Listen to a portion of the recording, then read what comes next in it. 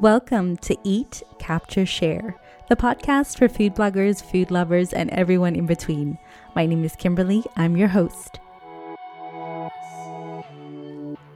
Episode 3. Hey everyone, welcome back to the Eat, Capture, Share podcast. So delighted that you're here tuning in. And I'm really excited about bringing you today's episode. I'm speaking to Nina from Nourish Atelier, and as you're listening to this recording, you should know that this is the first time we've actually ever spoken to each other. We've been friends on Instagram for years, and we've DM'd each other 100 times, but this was really the first time we got to speak. And I mentioned this because I think there's so many negativity around Instagram, but it's also a great place to connect to people that you have something in common with. And for Nina and I, food and our passion for photography is definitely something that brought us together. I'm really excited to be sharing this interview because Nina's so passionate and knowledgeable about food and photography.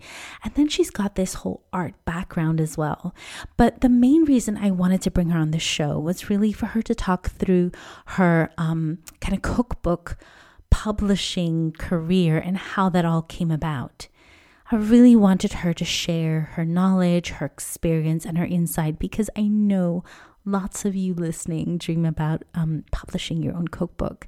So if that's you, this is definitely an episode worth listening to. Now, without further ado, here is Nina. Nina, thank you so much for joining me today. I am over the moon that you're here as one of my very first podcast guests and here on Eat, Capture, Share. So thank you, first of all, for coming to hang with me. Thank you, Kimberly. I'm so happy to be one of the first guests on your podcast. And yeah, let's just hit it. Let's hit it. Yeah. So I know who you are. I've been following you for years, but there may be people listening who've not come across your work. So would you be so kind as to introduce yourself to our listeners?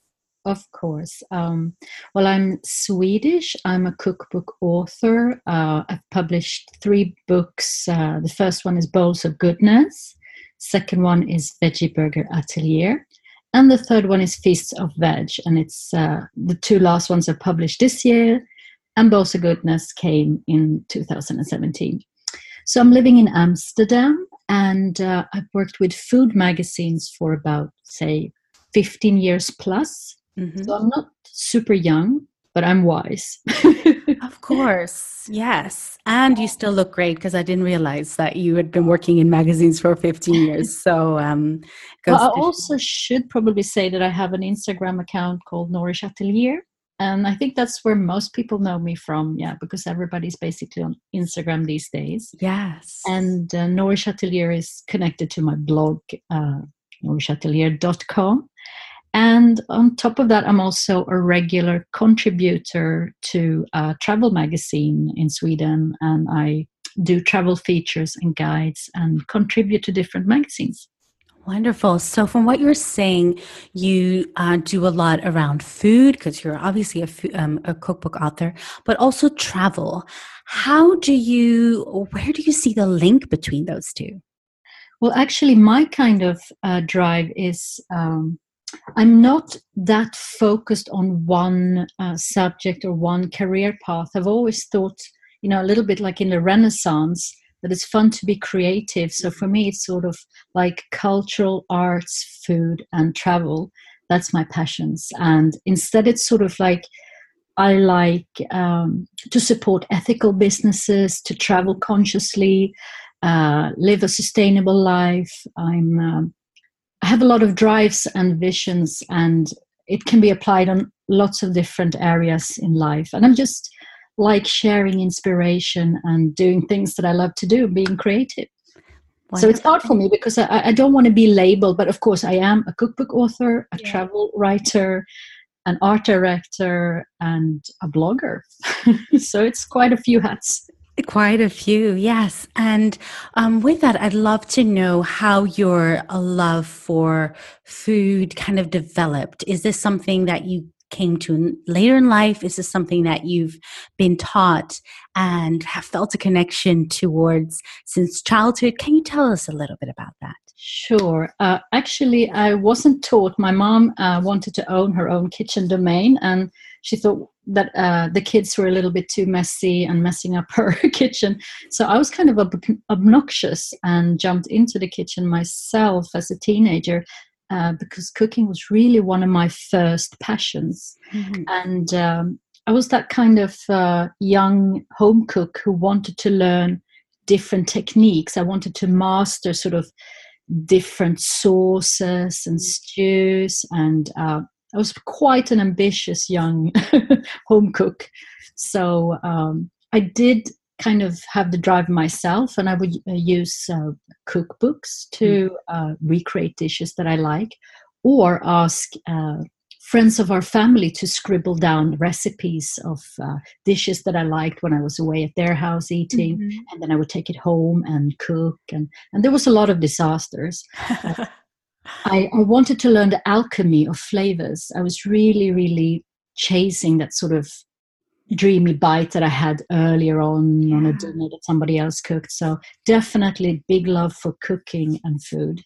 You know, it's so interesting because I have all three of your cookbooks actually. And if I have to kind of describe your style, I think the word that you used, alchemy, you know, bringing all these different flavors together and kind of the sweet, the sour, the salty, and just balancing it out. Actually, really quite complex stuff that just comes together beautifully. And so it's really interesting for me to hear how you got to that place. Like it all makes sense now, you know, having read your cookbooks, it all kind of comes together.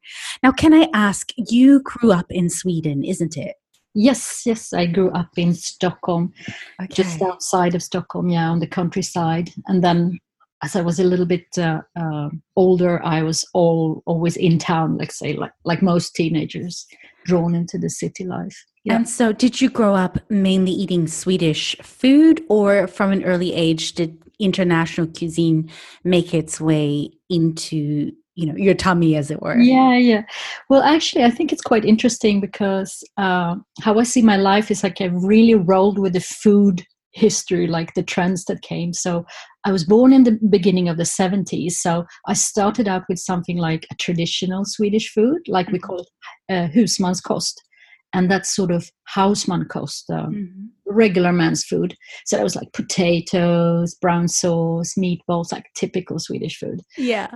But of course, like then came the 80s, and then it was like pizzas, hamburgers, Italian. Everybody in the world, the Western world, got the same sort of flooding of like tacos and sushi. So, you know, gone were the days of traditional food for most people in our kind of part of the world, I think. So I think I grew up like, you know, with MTV and Me tacos. too. So like I don't have that sense of like, oh, my Swedish culture, my meatballs or the Swedish violin music or something. No. I'm definitely feeling like most people in our age or my age. I'm actually much older than you, I think. Not But much. we are sort of like kaleidoscope of cultural references that changed Mhm. all the time. So after the 80s, of course, then you had the 90s. Then I lived in London, and then it was like all curries and Bangladesh and Turkish, and you know, and of course British food. Like, so Yes. I have a lot of influences through the years, and then you had the millennium, and then the huge wave of healthy food, and Yeah. then you had the vegetarian food, the vegan food. So yeah, that was basically a little journey. Yeah. So all of these things kind of from the sounds of it influenced you in terms of what flavors you were drawn to, what you experimented with. Am I getting that correctly? Absolutely. Then I think also what made it a little bit more special, apart from when I moved to London, I got this sort of passion to investigate esoterical ingredients. I was living in Stoke Newington, Mm-hmm. And I was like always popping into the natural health food store, buying seaweed and sort of like interesting ingredients. And so I was into health food quite early. This, I'm talking about the early 2000 here, Mm-hmm. or 97, 98 already. So after that, I sort of rolled into eating just vegetarian food. And as I came back to Sweden, I started to work with food magazines pretty soon. So then I think also I got so many different influences to process Mm-hmm. that I think I left that sort of a bit mainstream cooking a bit to explore. And then in the end, I just had to make something out of it myself, and hence the blog and Instagram feed. Sorry to be interrupting your podcast experience, but I just wanted to let you know about my free Instagram food photography challenge. You can join for free by heading to thelittleplantation.co.uk/Instagram-photography-challenge. By signing up and pre-registering, you can take part in the challenge. You get free Instagram photography tips, styling tips, and become part of my creative community. I'd love for you to join. Now back to the podcast. There was just too many ideas bubbling. Yeah. Well, actually, that was going to be my next question. I'd really like you. Well, actually, first, just I understand where your kind of passion for food came from. And then, with that, when did your knowledge and experience with photography evolve, in terms of you then eventually taking pictures for Instagram? Yeah. Well, I did start off in art school. So I did 2 years of like fine art foundation before I left for London. And then I did an art and design BTEC course. And then I jumped into a bachelor degree for graphic and media design. So through those years, I had steadily like photography courses and media design, which entails some styling, etc. But I think I started it really when I began to work, because I quite immediately after my graduation started to work for publishing and different magazines. So I had like 2-3 years as a designer, and then I started to art direct, and then you're kind of like hands-on styling and trying to recreate a mood that you promised your client. So that's about, let's say, almost 20 years ago now. Wow. And then how did you take that knowledge of food and photography and translate that into an Instagram account? Well, I think all these years that I was art directing, I was really keen on starting to photograph. I was already styling for many years and directing photographers. And I think one thing I would say to people who wants to get ahead in and work for magazines, for instance, is to read a lot and look a lot at styling, not just the Instagram styling, but how editorial stylist works. Mm-hmm. So you get a sense of the stories and the settings. Because I think a lot of the times, like, on Instagram, we have sort of one post, whereas in a magazine, they go a little bit further to create a scene or a setting or a different mood. So you have a bigger variety. Yes. Plus, you have to think about several pictures not being too similar and having a sort of tension in them. So it's exciting to flip the pages. Yes. I mean, it sounds a little bit pretentious, which is why I don't use the term, but visual storyteller is actually, I feel, almost a better way to describe what I'm drawn to. So I love a gorgeous photo, but I love it even more if there's a sequence of pictures that take me on a journey. And it's almost that you're kind of describing, if I'm getting that correctly. And I think that's the sort of the next level for a lot of Instagrammers, because a lot of people are so bloody talented and so good at what they're doing. And I'm thinking, because we're a bit limited with that one post, telling it everything in one caption and one picture. And so it would be nice to see a feature, except from the stories, is actually like that, but something less, I mean, with the stories function, it sort of disappears. I'd like to see more a portfolio, like in the grid, a sort of tying pictures together. And I don't think that slide thing works really well either. It's just Yeah, I know exactly what you mean. But to be honest, that's what I use my blog for then. And, when I work with my students, I say, maybe think with Instagram in terms of maybe a little bit more strategic about which one of the story parts you show. Yeah. But use your You're blog, right, actually. Maybe I'm wishing too much. It's maybe good that just Instagram stays like a little teaser, Yes, that's a good word. That's a good word. And the goodies on the blog instead. Yes, exactly. Now, you started your Instagram, and I mean, it kind of felt like it grew really quickly, exponentially. And I know that you have more than 100,000 followers. Can you tell me a little bit about how, hitting that milestone felt? I was really happy when to be honest, I was really happy when I hit 1,000. I was like, oh my God. And, so then 5,000 and, all those things, 100,000, that was like, yay, that's really nice. And I think it was a little bit weird because, I didn't really intentionally work on my Instagram very much. Mm-hmm.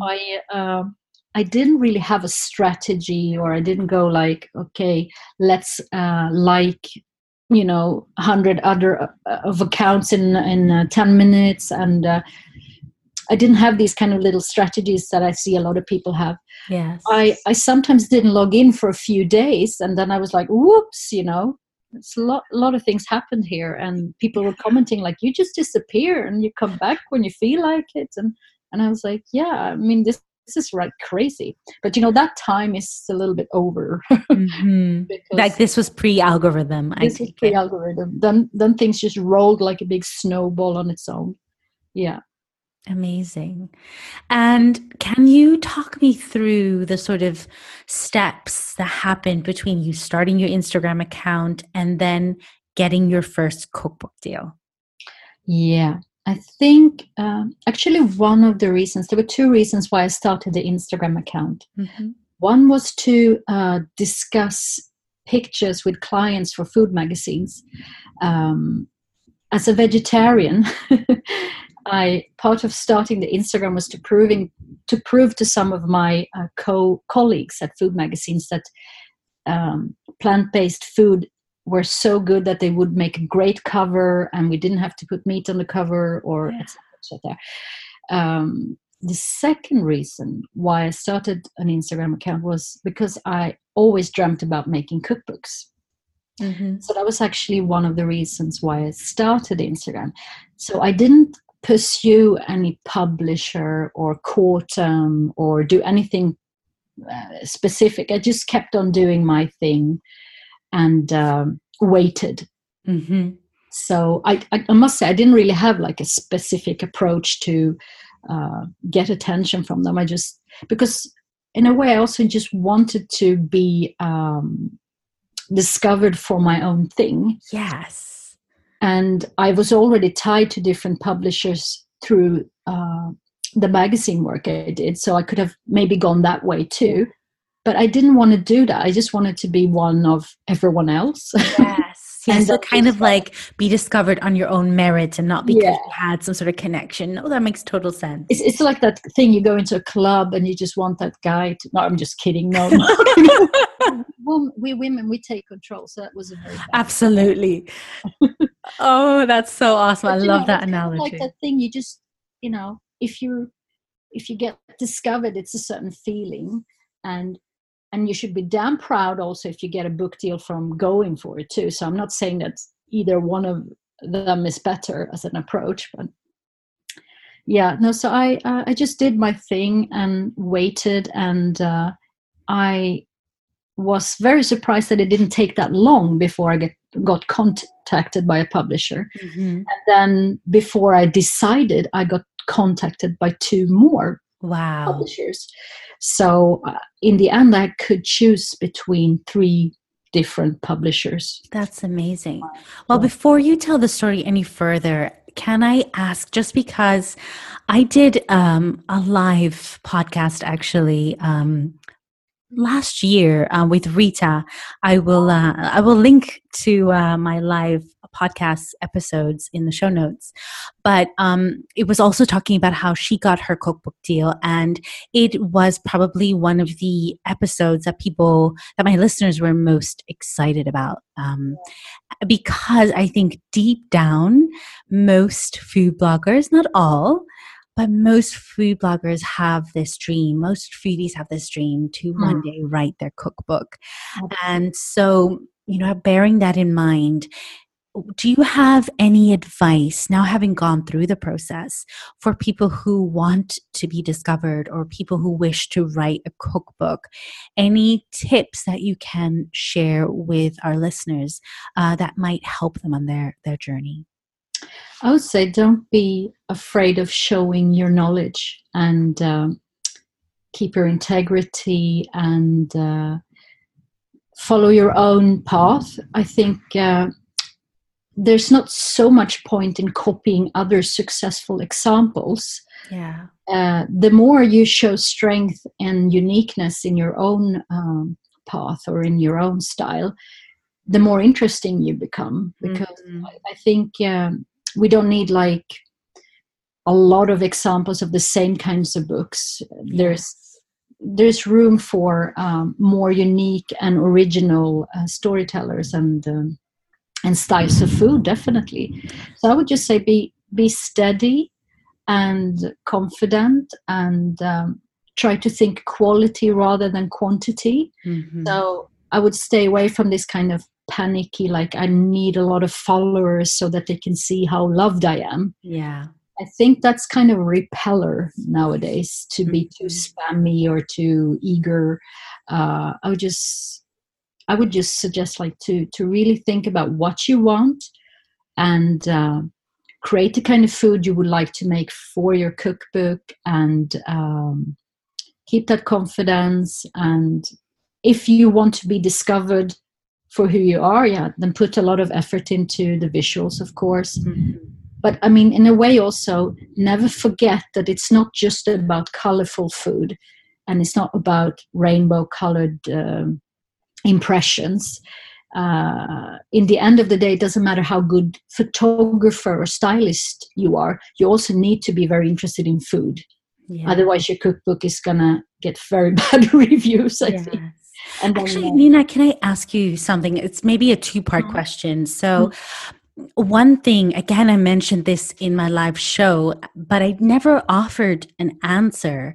But the point I made was that if I go on Instagram, and I'm using Instagram as an example because that's kind of the platform that most of us are drawn to, there's so much of the same. It's so much of people doing the same foods, shooting in the same way.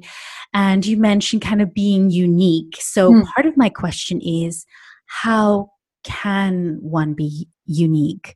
And the second part of the question, which is something that came up in my community when I told them I was interviewing you today, was, there are a million brownie recipes. There are a million banana bread recipes. How do you ensure that your version is genuinely original?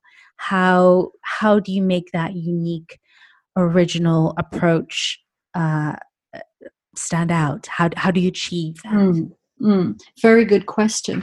Actually, I think it's quite important when you're curating a collection of recipes for a cookbook to be a little bit well read also about what kind of food trends are happening, and also to creatively think about food, and take inspirations to create new recipes out of already existing popular dishes.